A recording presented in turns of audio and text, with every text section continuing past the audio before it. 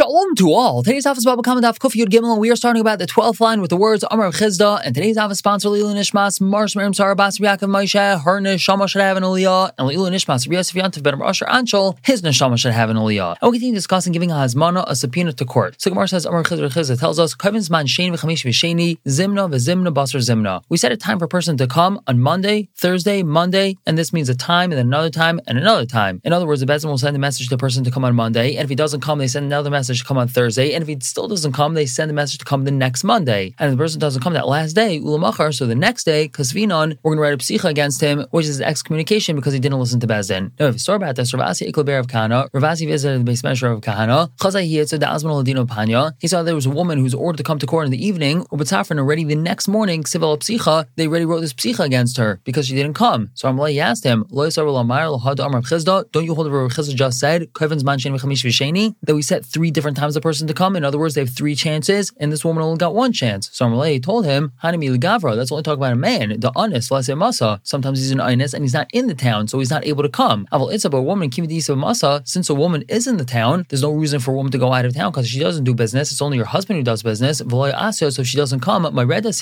she's considered my redas, she's rebelling against court, and that's why she only has 1 chance and not 3 chances. And our Rehuda says, we're not going to order a person to come to court during Nisan or Tishrei. That's because Nisan is when the grain harvest is, and Tishrei is when the grape harvest is, so people are very busy, so we can't order them to come to court then. Not Erev Yantif or Erev Shabbos, because people are very busy preparing for Yantif and Shabbos. But we are allowed to send a person in order to come to court during Nisan that he has to come after Nisan, or we could send him this order during Tishrei that he has to come after Tishrei. However, Erev Shabbos, we're not allowed to send him a letter that he has to come to court after Shabbos. My time, why is that? Because he's busy preparing for Shabbos and he's going to forget that he has to come right after Shabbos. From Nisan till after Nisan, or from Tishrei till after Tishrei, he has a lot of time to remember. But from before Shabbos till right after Shabbos, he doesn't have a lot of time to remember, so therefore we're not allowed to send him such a thing. Now, Rav Nachman says, we're not allowed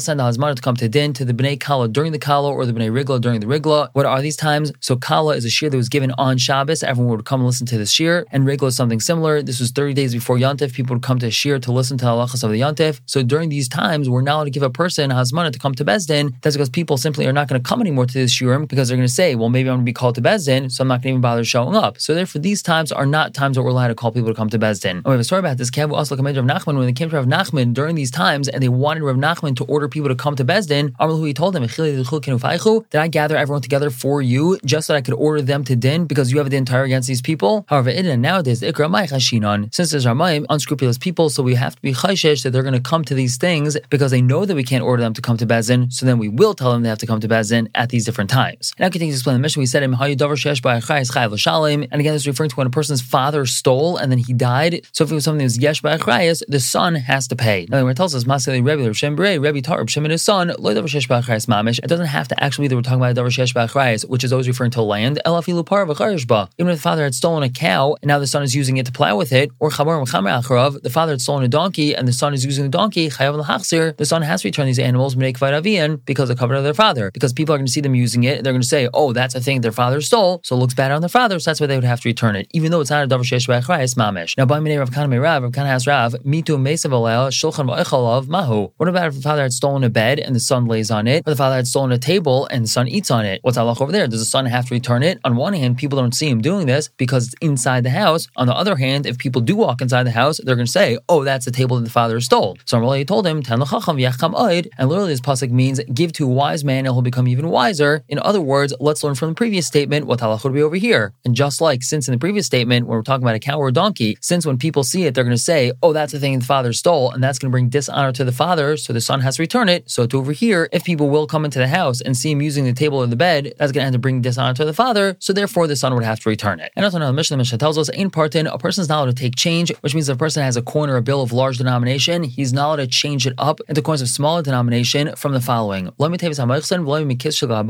from the box of the tax collector or the wallet of the gabai, who's also a type of tax collector, and that's because these people are suspected of stealing, and therefore what they have in their boxes or in their wallets are considered stolen, so you're not allowed to take change from them because it's stolen. And Ve'inat Lam Hem Tzedakah was not allowed to get tzedakah from them either because it's considered stolen. But one is allowed to take from him if he goes to his house or if he finds him in the marketplace and he doesn't have his tax collector's wallet or box with him, because then we could assume the money that he has has is not stolen. It's only the money that's in his tax collector's wallet or box that's considered stolen. And now the Gemara is going to discuss this. We have a brisa, dinar, you could give him a dinner, and he'll give you the change, which means you're not allowed to get change for your large bill. If you have 100, you want to get 520s from him, that's not okay. However, if you're paying your tax and you have a $100 bill, but you only owe him 50, so then you're allowed to get 50 change, because there's no reason why you should have to pay double, just because you have to suspect that the money that he's giving you is stolen. Then we analyze the Mishnah, tax collectors, really we have to be chashish that the money they have is stolen. Shmuel said, and this is a famous statement, which basically means that you have to follow what the government says. The din of the malchus is a proper din, and therefore, since the government says you have to pay taxes, so you can't say the money the tax collector has is considered stolen. So taxes are something that you have to pay even though you don't like it, and the money is not considered stolen. So Rav Chanina bar Kana, Amar Shmuel, he answers,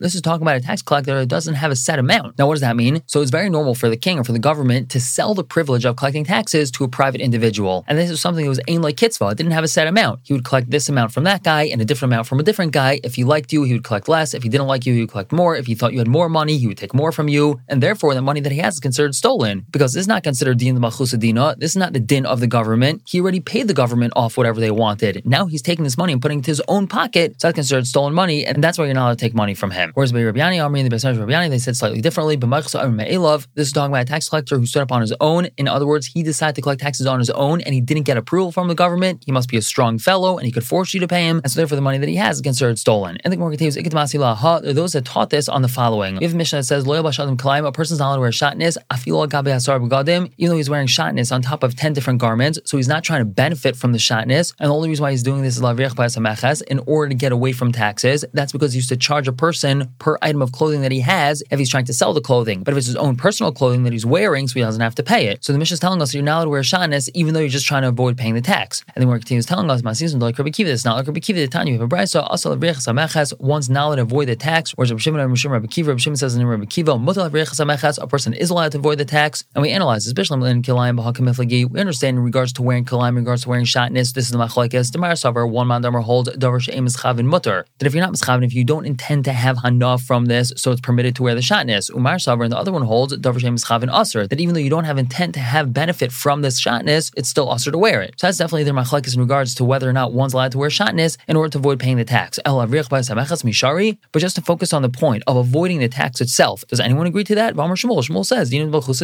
din of the government is the din, and you have to follow it. So you can't avoid the tax. And it was on this, Amar Chanina bar Kana, Amar Shmuel, we're talking about a tax collector that has no set amount, and therefore it's not considered din malchusa. And Rabbi Yani, Amri, and the Besmeish Rabbi Yani, they said, we're talking about a tax collector who's doing this on his own, and therefore it's not considered din malchusa. And now some taught it on the following. One's allowed to make a neder to a murderer, to someone who's forcibly taking his property away from him, or to a tax collector, shehi shel truma, that this is really truma, or shehi shel beis melech, this belongs to the king. In other words, these people want to take his things away from him, and so he makes a neder, you can't take this is truma, or this belongs to the king, and that's going to stop them from taking it. And this is alf bisha enish shel truma, alf bisha enish shel melech. He's allowed to make his neder, even though it's not actually truma, and even though it doesn't belong to the king. So the question is, a person allowed to make his false neder to a tax collector? Shmuel said, dina malchusa dina. So you can't avoid the tax by making this false neder. So Rav Chanina bar Kana, Amar Shmuel, it was on this, he said, he doesn't have a set amount, and therefore it's not considered din malchusa. And the Rabbi Yani, Amri, and the Besmeish Rabbi Yani, they said, we're talking about a tax collector who's doing this on his own, so again, it's not considered din malchusa. Now Rav Ashi answers, Kanani. We're talking about a non-Jewish tax collector. If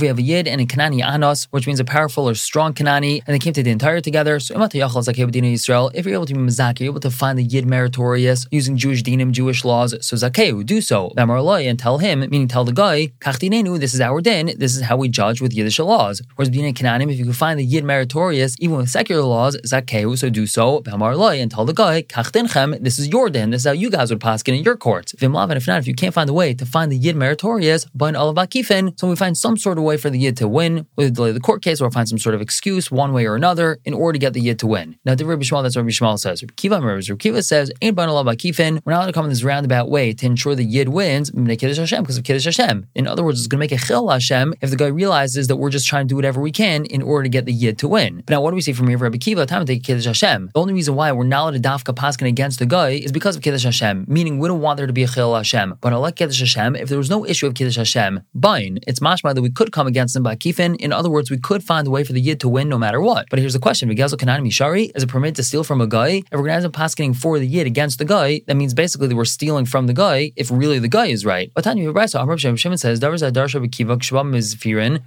darshan this thing when he came from Zephirin. Minali Gezel Kanani Shu Aser. How do we know that it's Aser to steal from a guy? Talmud because the pasuk says Achrei Nimkar Gula Tialai, as referring to when a yid is bought by a guy as an eved. So the pasuk says after he's sold Geula Tialai that we should redeem him from the guy. What do we learn from here? We're not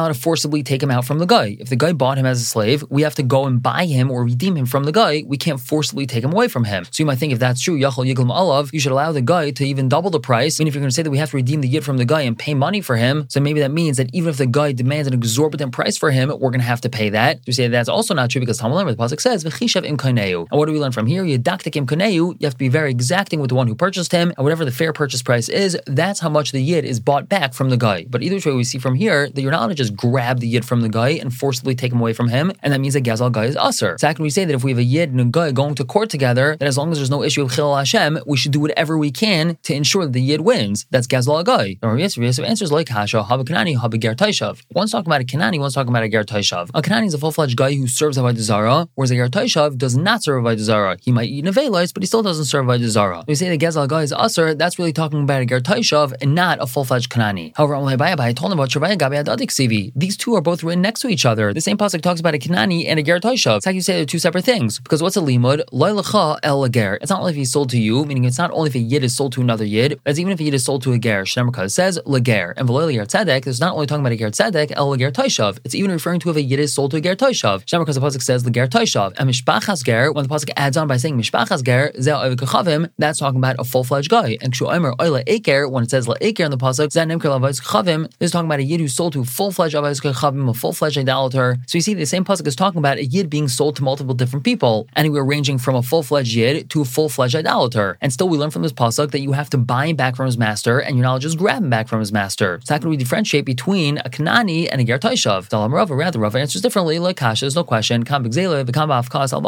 One's talking about stealing from him. One's talking about alva. In other words, to go and actually steal from a guy, that's usher. But to hold back alva that's owed to him, that's not usher. However, I told him Eved Ivri Avkas Alva Asayu. Taking an Eved Ivri from his non-Jewish master is like holding back alva. How so? Because when a yid sells himself to a guy, it's not like the guy actually owns him. It's like he owes his work to him. It's like a halva to the guy. And now when we're taking the yid from the guy, so it's like withholding halva from the guy. And so according to this, why should it not be mutter just to grab a yid and take him away from his guy's master if Afkas Halva is mutter? So answers Rava Tamei, Rava Zilshitasai, the Rava says, Eved Ivri Gufay Kanoi, that actually the Eved Ivri himself is Kanoi to his master, and it's not just like halva. It's not like he's on loan to the master. He's actually owned by the master, and therefore you're not allowed to take him away from the non-Jewish master because it's considered like stealing him. I think Marketeus, Amar Vibar Gidel, Amar Shem Chasida, Gazel Kanani Aser, it's Aser to steal from a guy. However, Avadas Mutares, it is permitted to keep his Aveda and not return it to him. Xeli Aser, it's Aser to steal from him. Damar Vhuna Minai Gazel Kanani Shu Aser. How do we know this Aser to steal from a guy? Shemar because the pasuk says V'chatos Kol Am Masher Shem Lekecha Nais Lecha, and you're going to consume everything in the nations that Hashem has given to you. And what do we learn from here? Bisman Shein Misrim Biyadcha. This is only when they're given over to you, you're allowed to consume from them. But Bisman Shein Misrim Biyadcha, not when they're not given over to you. And therefore, when you don't have control over the Goyim, you're not allowed to steal from them. However, Avadas Mutares, something that he lost that you found is permitted to keep. How do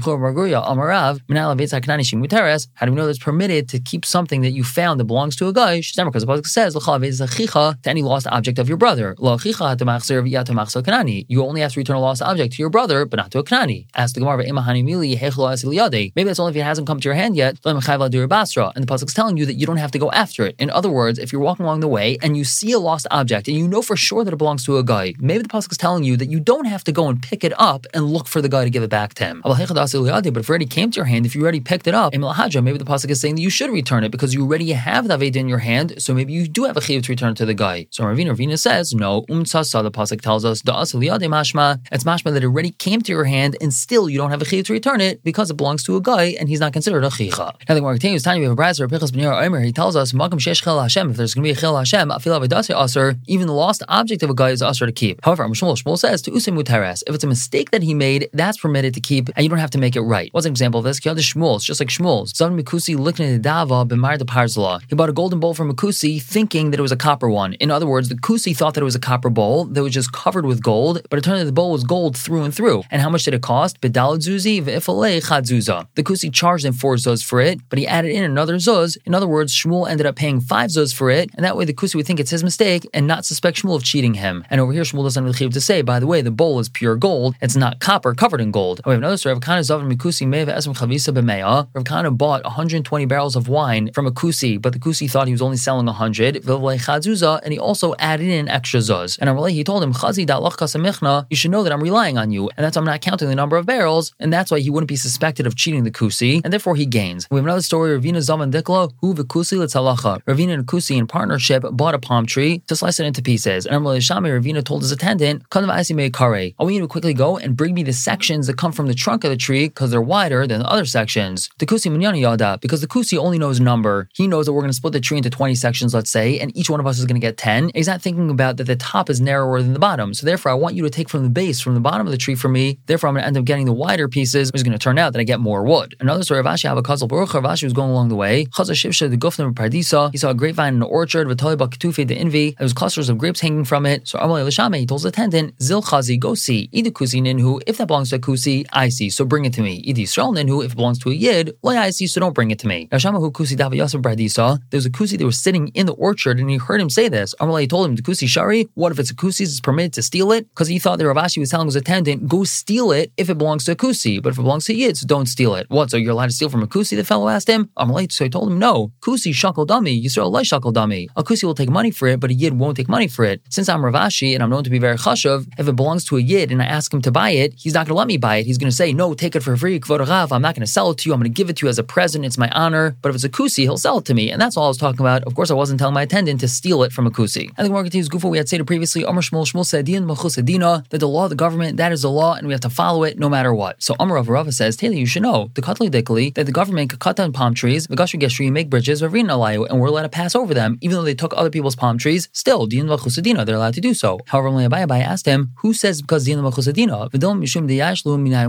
Maybe it's just because the owners of the palm trees gave up hope of ever getting their palm trees back, and that's why we're allowed to go over these bridges, but not because of Din Vachusadina. However, he told Abai, if we wouldn't say Din Vachusadina, so how would Yish help? Just Yish alone, giving up hope of ever getting these trees back, is not good enough to enable us to use these bridges, because we have to have Yish and Shina Rishos. There's no change that happened to these palm trees. They were just simply cut down and laid across the river to be used as a bridge. And so it's not considered like a real shinoi to the actual thing, as we've learned previously, and therefore it has to be that the only reason why we're allowed to use them is because Dina Machusadina. However, Rabbi continues asking, the agents of the king or the government's agents didn't do as they were supposed to. Why is that? Because Malka Amr Zilu Viktul Mikal Baga, the king of the government said, go cut down palm trees from the entire area, from the entire region, meaning go into each person's field in this area and cut 1 or 2 trees down so everyone equally shares in the burden. But they just go to one baga, they go to one area and they cut down all the palm trees they need from that area, and that's something that they're not allowed to do. So it's not even Din Mechusa. So the answer is no. The shliach of the king is just like the king himself, and he doesn't have to bother himself to go to every single person, and he just goes to one person, cuts down all the palm trees that he needs, and that person has to go to everybody else and collect money from them because he basically ended up paying their share. And they ended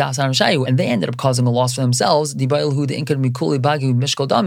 have gone to all the other people and collected money from them, and if they didn't do so it's their fault they lost out. That's not something we can blame the king or the government for. We have something similar about paying taxes. Rava says, one who's found in the Beit Dari, in the granary, he has to pay the portion to the king. In other words, when we have partners that all have their grain in the same granary, and we have only one partner's grain in there, so he has to pay the tax for everyone, and then he would have to go and collect from them. Now, just a clarification of this, that's only if we're talking about partners, so one partner would have to pay for the other one. If we're talking about a sharecropper, the tax collector is only going to take the portion of the aris of the sharecropper, and the sharecropper is not considered a partner of the one whose field he's sharecropping, and therefore it's 2 separate tax collections. Another day, Rava said, bar masa miyavet, a mashkan or collateral is allowed to be taken from one person of the city for another person of the city. Let's say we have Reuven and Shimon living in the same city, and Reuven ran away, he's not here, and he hasn't paid his taxes, so collateral can be taken from Shimon because Reuven didn't pay, and that's going to ensure that Shimon is going to chase Reuven down to make sure that Reuven pays his taxes, and that way the government or the agent of the government doesn't have to chase Reuven down himself. However, clarification of this, this is only talking about land tax and head tax for this year, meaning it's this year's tax that hasn't yet been paid, so we can take a mashkin from Shimon because Reuven not paying. But in regards to last year's taxes that weren't paid, since the king has already been appeased, he's already been paid his amount by the tax collector that he needs to collect, because remember they said that usually people will buy the right to collect taxes from the king, so the king already received his amount, and it's just considered back taxes, so the fellow collecting the taxes is not allowed to take a mashkin from Shimon because Reuven didn't pay last year's taxes. Another din from Rava, Hani Dari, these people that fertilize fields, this is talking about guys that had a bunch of animals, and for a fee, they would go into your field, pen their animals over there, and the animals would fertilize the field, and then they'd move on to another field. If they were doing this within the tchum, you're not allowed to buy animals from them. My time, why is that? Because That's because animals from the city are mixed in with their animals, since they take their traveling animals to fertilize different people's fields within the tchum of the city. So animals that belong to other people that are hanging around in the tchum of the city get mixed up with these animals, and you might end up buying a stolen animal that doesn't belong to these people. However, if they're only doing this outside the tchum of the city, then you are allowed to buy an animal from them. However, Ravina says, if the owner of an animal is chasing after them, saying, hey, you took my animal, even if they usually are outside the tchum, it's usher to buy an animal from them, because clearly they have somebody else's animal. Another member, Rav announced Vitem Rav Huna, and some say it was Rav Huna that announced, those who are going up to Eretz Yisrael and those who are going down to Bavel. You should know the following. If a Yid knows an edus for a kusi that's going to help a kusi out, but they didn't ask him to give this edus, and he went on his own to the courts of a kusi to give testimony for the kusi against the Yid, we're going to excommunicate him, we're going to put him into cherem. And my time, why is that?